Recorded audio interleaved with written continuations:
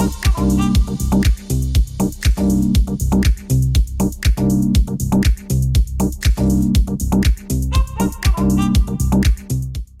back to the All Things Basketball Podcast. I'm your host, Vic Lopez, as always, and we have trades to announce. This is episode 100. I can't believe I've done 100 episodes up to this point. Time flies. I want to get right into these topics, and I'm just going to go ahead and kind of zoom through what I'm going to be talking about today.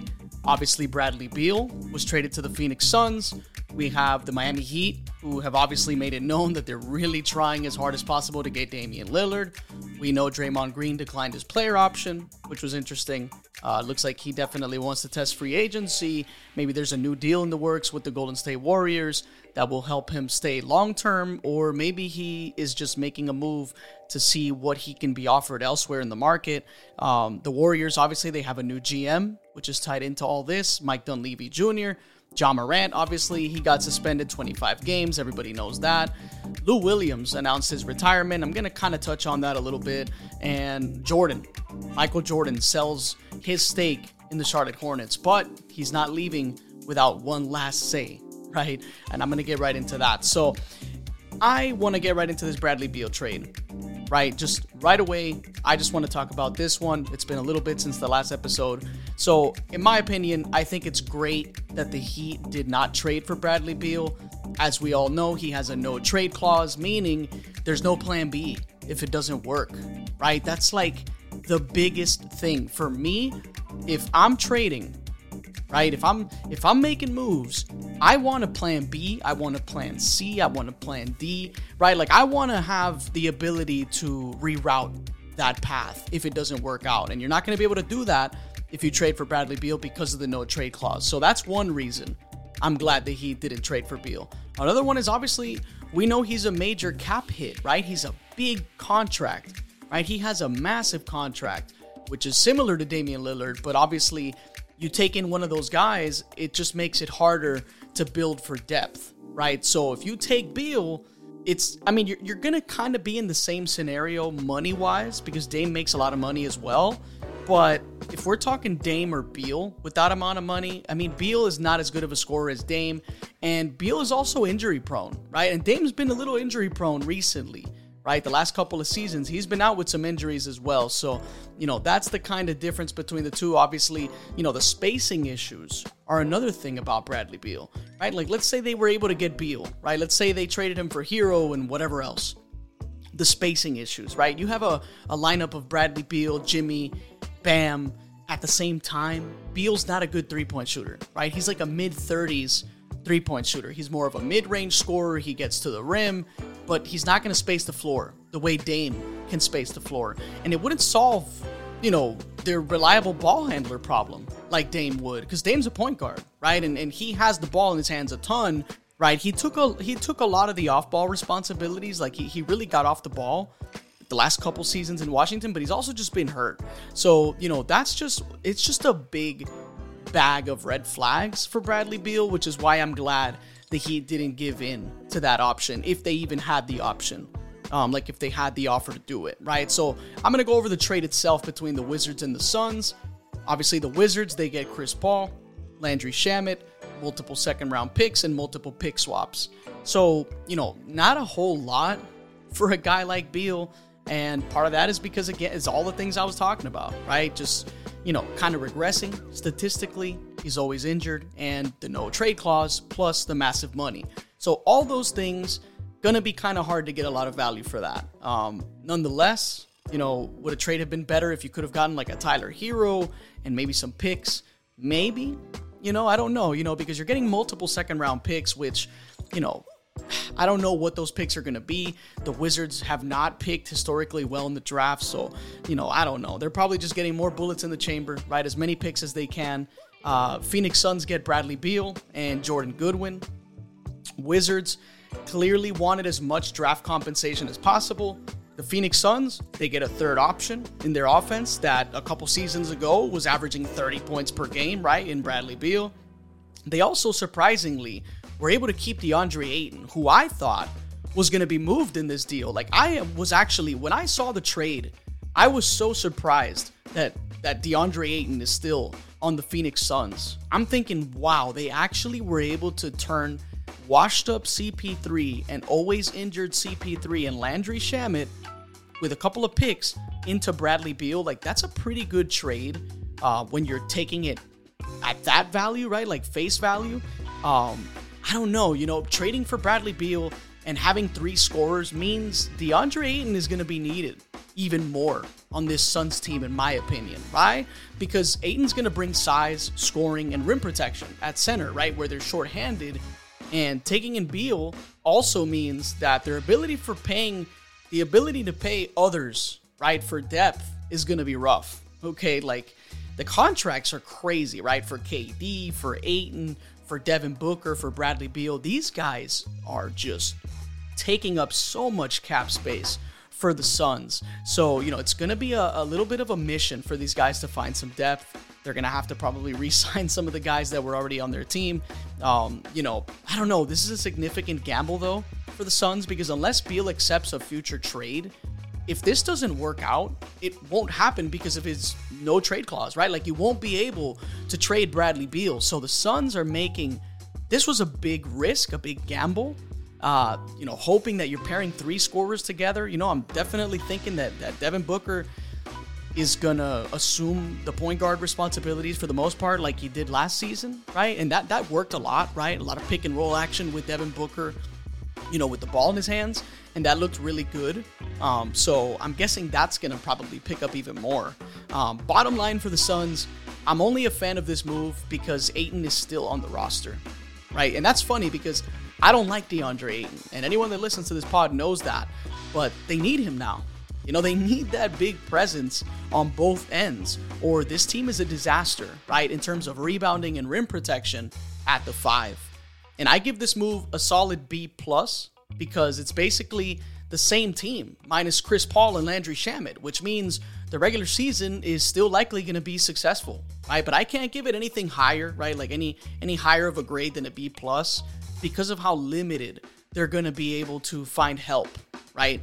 Just because of Beal's big contract, right? Bottom line for the Wizards, they can finally move on in a new direction and hopefully start making the right picks in the draft and develop guys properly. Because last season, drafting Johnny Davis at number 10, he was awful last year. Hopefully he bounces back. I don't know what his story is. I don't know, what the plan is with him, but last year was terrible for Johnny Davis. Porzingis, obviously he opted out, and by the way, he was just traded to the Boston Celtics, so I'm going to actually bring that up now. I might as well before I forget, because I didn't have that in my notes.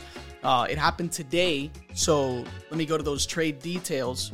Let's see. Wizards are finalizing a trade to send Porzingis to the Celtics in a 3-way deal. Let's see. Wizards would receive Marcus Morris and the 30th pick on tomorrow's draft, right? From the Clippers. Boston would send Malcolm Brogdon to the Clippers. Clippers would send Amir Coffey to the Wizards as well. And the Celtics are going to send Danilo Gallinari to the Wizards. And they get Kristaps Porzingis in return. So, obviously they give up a guard, right? We know the Celtics have guard depth, right? They have a lot of guards, right? In my opinion, right? They have Peyton Pritchard. They have Marcus Smart. Obviously, if you count Jason Tatum, right? That's one, unless you're counting Jaylen Brown. I forget which one of the two is mostly playing 3. There's a lot of versatility, right? Definitely some ball handling players. Derek White has played point guard. So, they can definitely do away with that. What they're bringing in with Kristaps Porzingis is desperately what the Celtics needed, right? They needed... It's hard to say that one of the best offenses in the league needed offense, but after watching how they played in the conference finals and really in the second round and even the first round throughout some moments, it looked like they needed scoring. Like for whatever reason that didn't make any sense to me, these guys were first of all, they were turning the ball over like crazy, but they also couldn't make shots, which was interesting to see, right? Like, it was either a hot night or an extremely cold one.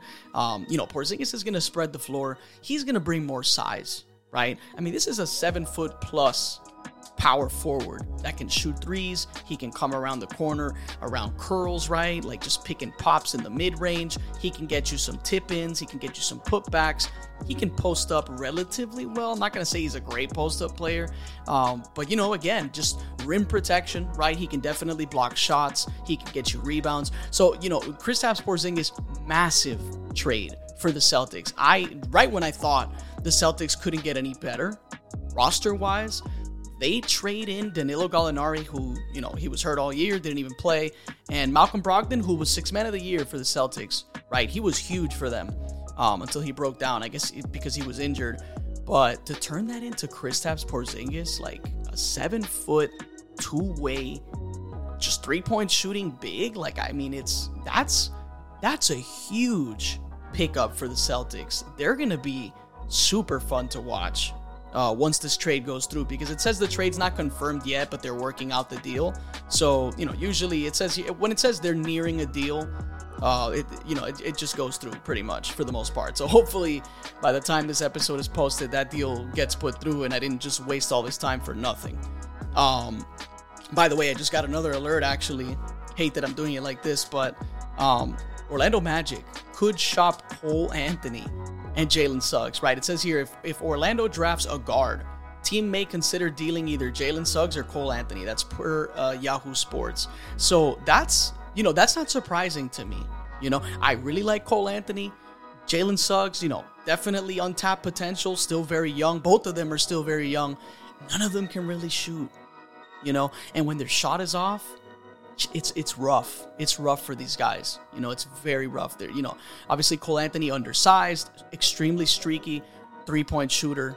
He can get to the rim. He's fearless, you know, but a lot of the times just kind of redundant out there, right? And he is one of my favorite young players to watch because he is very athletic for his size, and I like his energy, I like his vibe, I like his attitude, but, you know, just hasn't been that productive in my opinion, hasn't been efficient from three, and you really need that from your guards, right? Like, if you're a ball handler and you can't shoot threes, you better be an incredible playmaker and a slasher, right? Like someone that just can make things happen, right? And because Cole is so undersized, hard for him to really play make because he can't see over the defense too well. So most of his stuff is like drive and kick, right? If he can't see anything, he jumps, right? And he passes out of his jumps often, which leads to turnovers at times. So that's just ugly playmaking in my opinion. I think it's panicky, like last minute kind of random playmaking, right? And that's not good, right? You want someone that can take care of the ball, someone that if they're not going to shoot well from three, they're going to make things happen, right? Like, and that's when I'm going to do the pod for the draft, which is probably going to happen tomorrow, early in the day before the draft happens, like I did last season. Just kind of going through like the first 10 picks and just kind of breaking down those players and why I think they should go to a specific team. I think the Orlando Magic should 100% draft a guard. I think that's what they need. Obviously, they need shooting, right? Because they still don't have that, and you're going to need that because Franz Wagner, still improving as a shooter, right? Paolo Banchero, definitely still improving as a shooter. It's only year one. Those two guys are special. They're very good. Obviously, they're big players. This is a team that's, going as lanky as they can from what it looks like, right? Obviously, there's a Wendell Carter Jr. So, though this team really going for that length and versatility, I think that Anthony Black is going to be a really good fit for this team. The problem is he still can't shoot, right? Like he's not a good shooter out of college, and that's going to be something that's going to take time if he ever develops the shot, right? But on the other hand, they also need defense, right? Like the Magic need defense really badly, and he's an incredible defender, and he's an amazing playmaker. He breaks down film. He knows NBA terminology already. I'm going to kind of get into his stuff a little more on a different pod for the draft, but I'm going to keep moving on with this episode. So, that's kind of the bottom line. I kind of went on a tangent because I saw the alert, but I do want to talk about the Heat. They want Damian Lillard. He's the right guy from these two, between like Bradley Beal, who's already on the Suns. This is the move. If they're going to trade for a player, it's Dame, right? Like this is the guy. They need that floor spacer. They need a guy that's comfortable with the ball in his hands. someone that's going to make things happen. It also helps that Dame averages 30 points a game. Very reliable scorer, plays hard, doesn't make excuses. He's one of the clutchest players in the league. Definitely need a player like that. The problem is, what is it going to take to get him, right? We know that the Portland Trailblazers are asking for Bam, right? We've already heard that. Seems to me like teams aren't really interested in Tyler Hero. I think part of that is because we know what Tyler Hero is at this point. He's very young, so he can definitely get better. But at this point, just guard, right? A guard that just shoots the ball, right? And he's either hot or he's not. Like, those guys, in my opinion, they're just not valuable. Are they valuable because they can shoot the ball? Of course. People that can score, they're very valuable. But if they can't defend at all, right? What happens on those cold nights? They're just running laps. Like he turns into a non-shooting Duncan Robinson, right? Like basically, when Tyler Hero's cold, he's basically a bad version of Duncan Robinson. Like he's basically Duncan Robinson when Duncan Robinson's cold, right? And maybe the difference between those two is Tyler Hero actually gets to the rim, right? Like he does get in there, right? Like he does drive more. He puts the ball down a lot more than Duncan does. Duncan did a little bit more of that in these playoffs, but just kind of useless if the shot's not falling, right? And that's the problem with Tyler Hero. He's also very injury prone, so that's another thing that knocks his value. He's also making a lot of money, so you want to argue, hey man, he was put as a sixth man and he won sixth man of the year and he averaged a lot of points. That's fair. You know what I mean? Like we know he can score, but it's when he isn't scoring, what else are you doing for me? Right? And the answer is nothing, right? Like that's Tyler Hero in a nutshell. For now, right? He's still young, like I said. There's still some room to grow. He can improve defensively. He can get stronger, whatever it is, right? But for now, he's just a one-way player, right? One-dimensional. He's just going to score, and if he's not scoring, he's useless out there. So I'm going to move on, right? Next topics here for the episode. So Draymond declines his player option. Clearly, this is a swing moment for the Warriors in terms of their future. This is their best defender, right? Their playmaker at the top of the key with those dribble handoffs, and when they're running Spain pick and roll, when they're running Spain action, pick and pops, he's really their point forward, and he is the engine of that team on both ends. I broke down a video on the YouTube channel of just Draymond's playmaking, right? Just his IQ on the offensive end, even with his lack of shooting. Right, just everything that he brings, the toughness, yes, he makes you scratch your head sometimes. Yes, he's annoying and he does dumb things. He gets a lot of texts and he talks a lot and he has his own podcast and he talks about the games and he talks a lot of crap. But at the same time, you need a player like that if you want to win championships.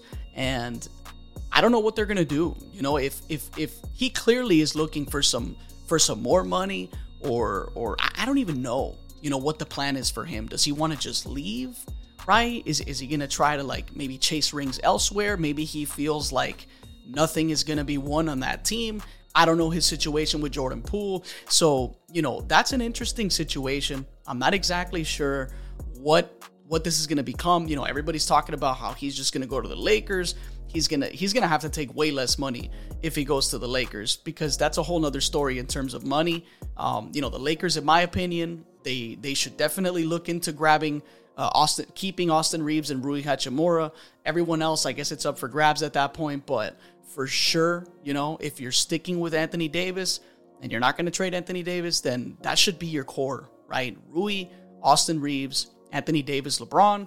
And then you kind of figure out what else you can bring. If it's a Draymond Green, my opinion is, man, when is the shooting going to be focused on, right? Like, when can we get some shooters on that Laker roster, And Draymond Green, great defender. He's going to be awesome.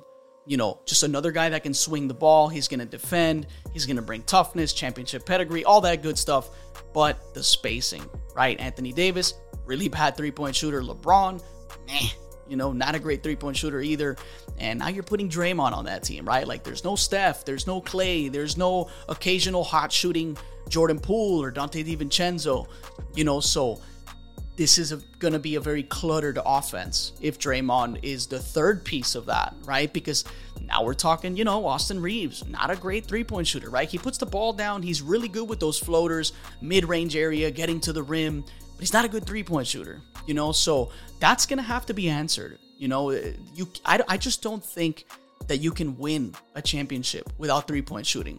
I just don't think you can. Even on that championship team with the Lakers, they weren't an elite three-point shooting team, but they had KCP. Like someone that you can kind of kick it to and reliably make some threes. KCP, he was a streaky three-point shooter. He's still a streaky three-point shooter, but he is a three-point threat, right? Lakers haven't really had that in a while. So, that's someone that they should definitely be targeting. Someone that can shoot threes, Anyways, we get, obviously, Warriors. They get their new GM, Mike Dunleavy Jr.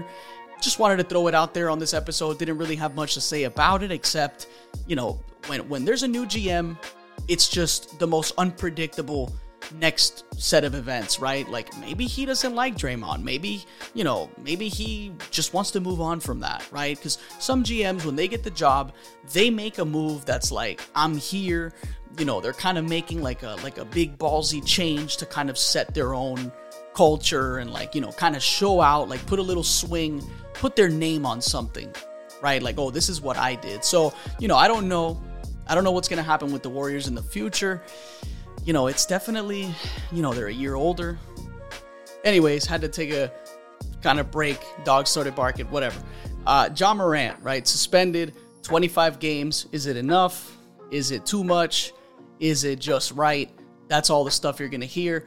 My opinion, I think sometimes, like, if a player does something over and over again that's against the league rules, I'm not saying what he did was illegal. I don't really care about any of that. If the league had to sit down with you, you know what? Like, it's honestly, it's not even that important to me, to be honest. I don't think it matters much. It matters to the Grizzlies fans.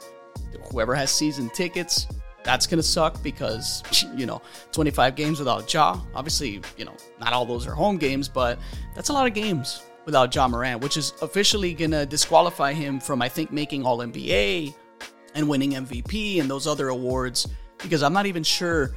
I think you need like 65 games. I'm not even sure what the number is for those awards now. That's what the new rules are. So they specifically targeted it so that he would also be penalized and not able to actually win some awards. So, they really put a dent in what he can do this season in terms of individual success. But this team can definitely hold its own. I think they're a very good team. They're well coached, like I always say. I think they're going to, they definitely held their own in the beginning of the season last year, when they had a little bit of some injuries to start the season and things like that. This is a tight-knit group. I think they're going to be fine. Maybe that's just me being optimistic, but they're going to have to hold out without him. In the West, the Kings are out there. They're established now. The Warriors, they're going to win games. They're going to lose. I don't know if they're going to be a 500 team again, but the Warriors are going to be there competing. Obviously, the Lakers are going to be competing. The Mavs are going to be fighting this season because they definitely can't miss the playoffs again. Obviously the Nuggets are there. I don't want to have to name every single team in the Western Conference because at this point, the majority are very good. Even OKC on the rise. So I think that Memphis Grizzlies, it is going to be troublesome to think about 25 games without Ja to start the season because this could quickly take a turn for the worse for them. Hopefully they're able to weather the storm, stay 500 at the least, and by the time Ja gets back, hold another ball game. Maybe the team takes off and they get off to a crazy run, and who knows, man? Who knows? The Memphis Grizzlies, very hard team to predict. Especially the whole Dylan Brooks thing, that he's no longer going to be on the team. So, identities are changing on this team. And it's, even with Ja Morant, who knows what Ja we're going to see mentally, physically. Is he going to be better this season with all the training, just minus all the distractions? He's kind of away from the team. Who knows how it's going to look with Ja? I want to move to Lou Williams announcing his retirement, which was pretty random, but it was expected. Especially after not seeing him for a little bit. Definitely could have had a career starting for other teams, but he definitely kept his role as a bench player. just a spark plug off the bench, a little microwave, someone that could really score the ball. Not someone that was going to defend, streaky shooter, but a super confident player, and he bounced around a lot, had some good moments, but, just one of those careers that, like, unless you're like a real basketball fan that really remembers all the things, he will also be one of those players that's just going to be forgotten, especially by the casual fans. But rest assured, he is definitely in the books as one of the best six man of all time. I would like to do kind of like my own ranking of all the six mans on another pod, have a lot of ideas for different pods, but that's definitely one that would probably be fun. Maybe I'll do a video pod for it, for six mans. It's kind of tough because with six mans, it's like, what do you count a six man? Like, is it someone that only played off the bench his entire career, right? Like, for the most part, or is it someone that was on the bench for like half their career and then they became a starter? Like, do you count him as an all-time six man? Like a player like that, like a player like James Harden, who his first few years he's off the bench for OKC. And then now, obviously, he's known as like a, obviously a superstar. Maybe not nowadays, but you know what I'm saying? Like, someone like that is interesting. Like, would you count him on your list of all-time six-mans? And if you do you rank him lower because he didn't spend his whole career off the bench? That's an interesting topic. I would like to get into that one another day. But I'm going to move on. Just kind of wanted to touch on the Lou Will. Michael Jordan sells his majority stake in the Hornets, but it comes with a but, right? Like, he is not going to leave without having the final say for the pick. That's the news I read today. I think it's hilarious because it's him like, yeah, I'm leaving, but I'm going to say who we're picking. I'm going to have the final say, which I think is hilarious. Are they going to take Brandon Miller? Are they going to take Scoot Henderson? Those seem like the only two guys that everyone's kind of thinking it's going to be, rightfully so. If I'm the Hornets, I would just take Scoot. I think that Scoot, I don't like using the he's a hard worker argument because that would assume that the other person isn't. And that's kind of ignorant because just because someone, you're not really seeing them work out as much on YouTube and things like that, doesn't mean they're not working behind the scenes. So I don't want to use that. I do want to say that when players from the NBA are publicly stating that you're a special guy and that they're training with you and they're putting those videos out, I don't know, I think that adds some value, right? Like, I think that ups your stock, in my opinion. You watch Steph Curry working out with Scoot Henderson. There's a lot of stories about Scoot Henderson on the NBA app that you can check out. I think his personality is just like no nonsense, right? Just put your head down, work. He has a crazy NBA body. He is physically just super NBA ready. Obviously he played in the G League, so he's got some NBA access to those trainers, the workouts, the diets. You're playing against like mid-tier talent, right? Like ex-NBA talent that's trying to make it to the NBA. Some talent that's like new to the G League. It's like a mixed bag. I think it's more competitive than college. That's me. I think that you're playing more sizable men in the G League, right? Like, these are actual men versus in college, you're playing a lot of young players, right? So, that's the part that will always kind of sway some teams. Well, he's playing against men that have been around for years, dudes that have been in and out of the G League, like back and forth between the NBA. They're around NBA coaches and things like that. So, that stuff to me, it matters. I think the G League Ignite is a great program. There's a reason that they continue to get the top level talent that goes really high in the draft over and over again.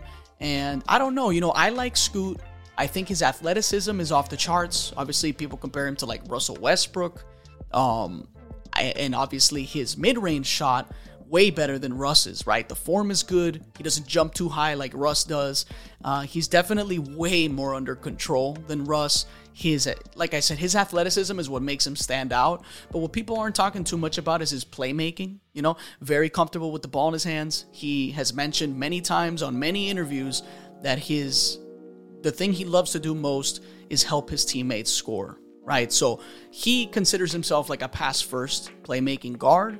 I think that he has the physical tools to be a freaking awesome defender. Once the three-point shot starts to fall for him, because that's the lack in his game. Can't really shoot threes. He's more of a mid-range scorer, gets to the basket. He makes great passes, great playmaker. But once that shot develops, if that's the last piece, right, like three-point shooting, which is definitely something you can easily improve over time, I think that I think his ceiling is higher than Brandon Miller's. And maybe you think I'm wrong because Brandon Miller, he's taller, he's the lanky guy that can shoot from everywhere on the floor. Ball handling, not too good.